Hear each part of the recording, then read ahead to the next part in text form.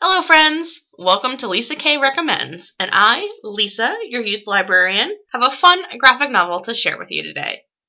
Fox and Rabbit, written by Beth Ferry and illustrated by Gurgly Dudas, is geared towards first and second grade readers. It's a collection of 5 stories that centers on best friends Fox and Rabbit.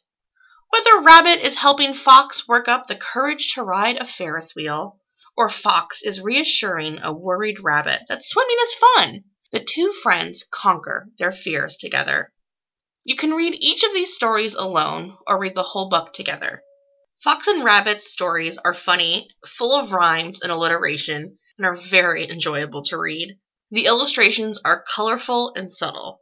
Some of the illustrations reminded me of Mo Willems in the Pigeon books, so full of that facial expression humor.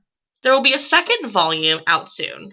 Fox and Rabbit is available to check out with your Westerville library card, to pick up at the library, or to download as an ebook. Thanks for listening and happy reading.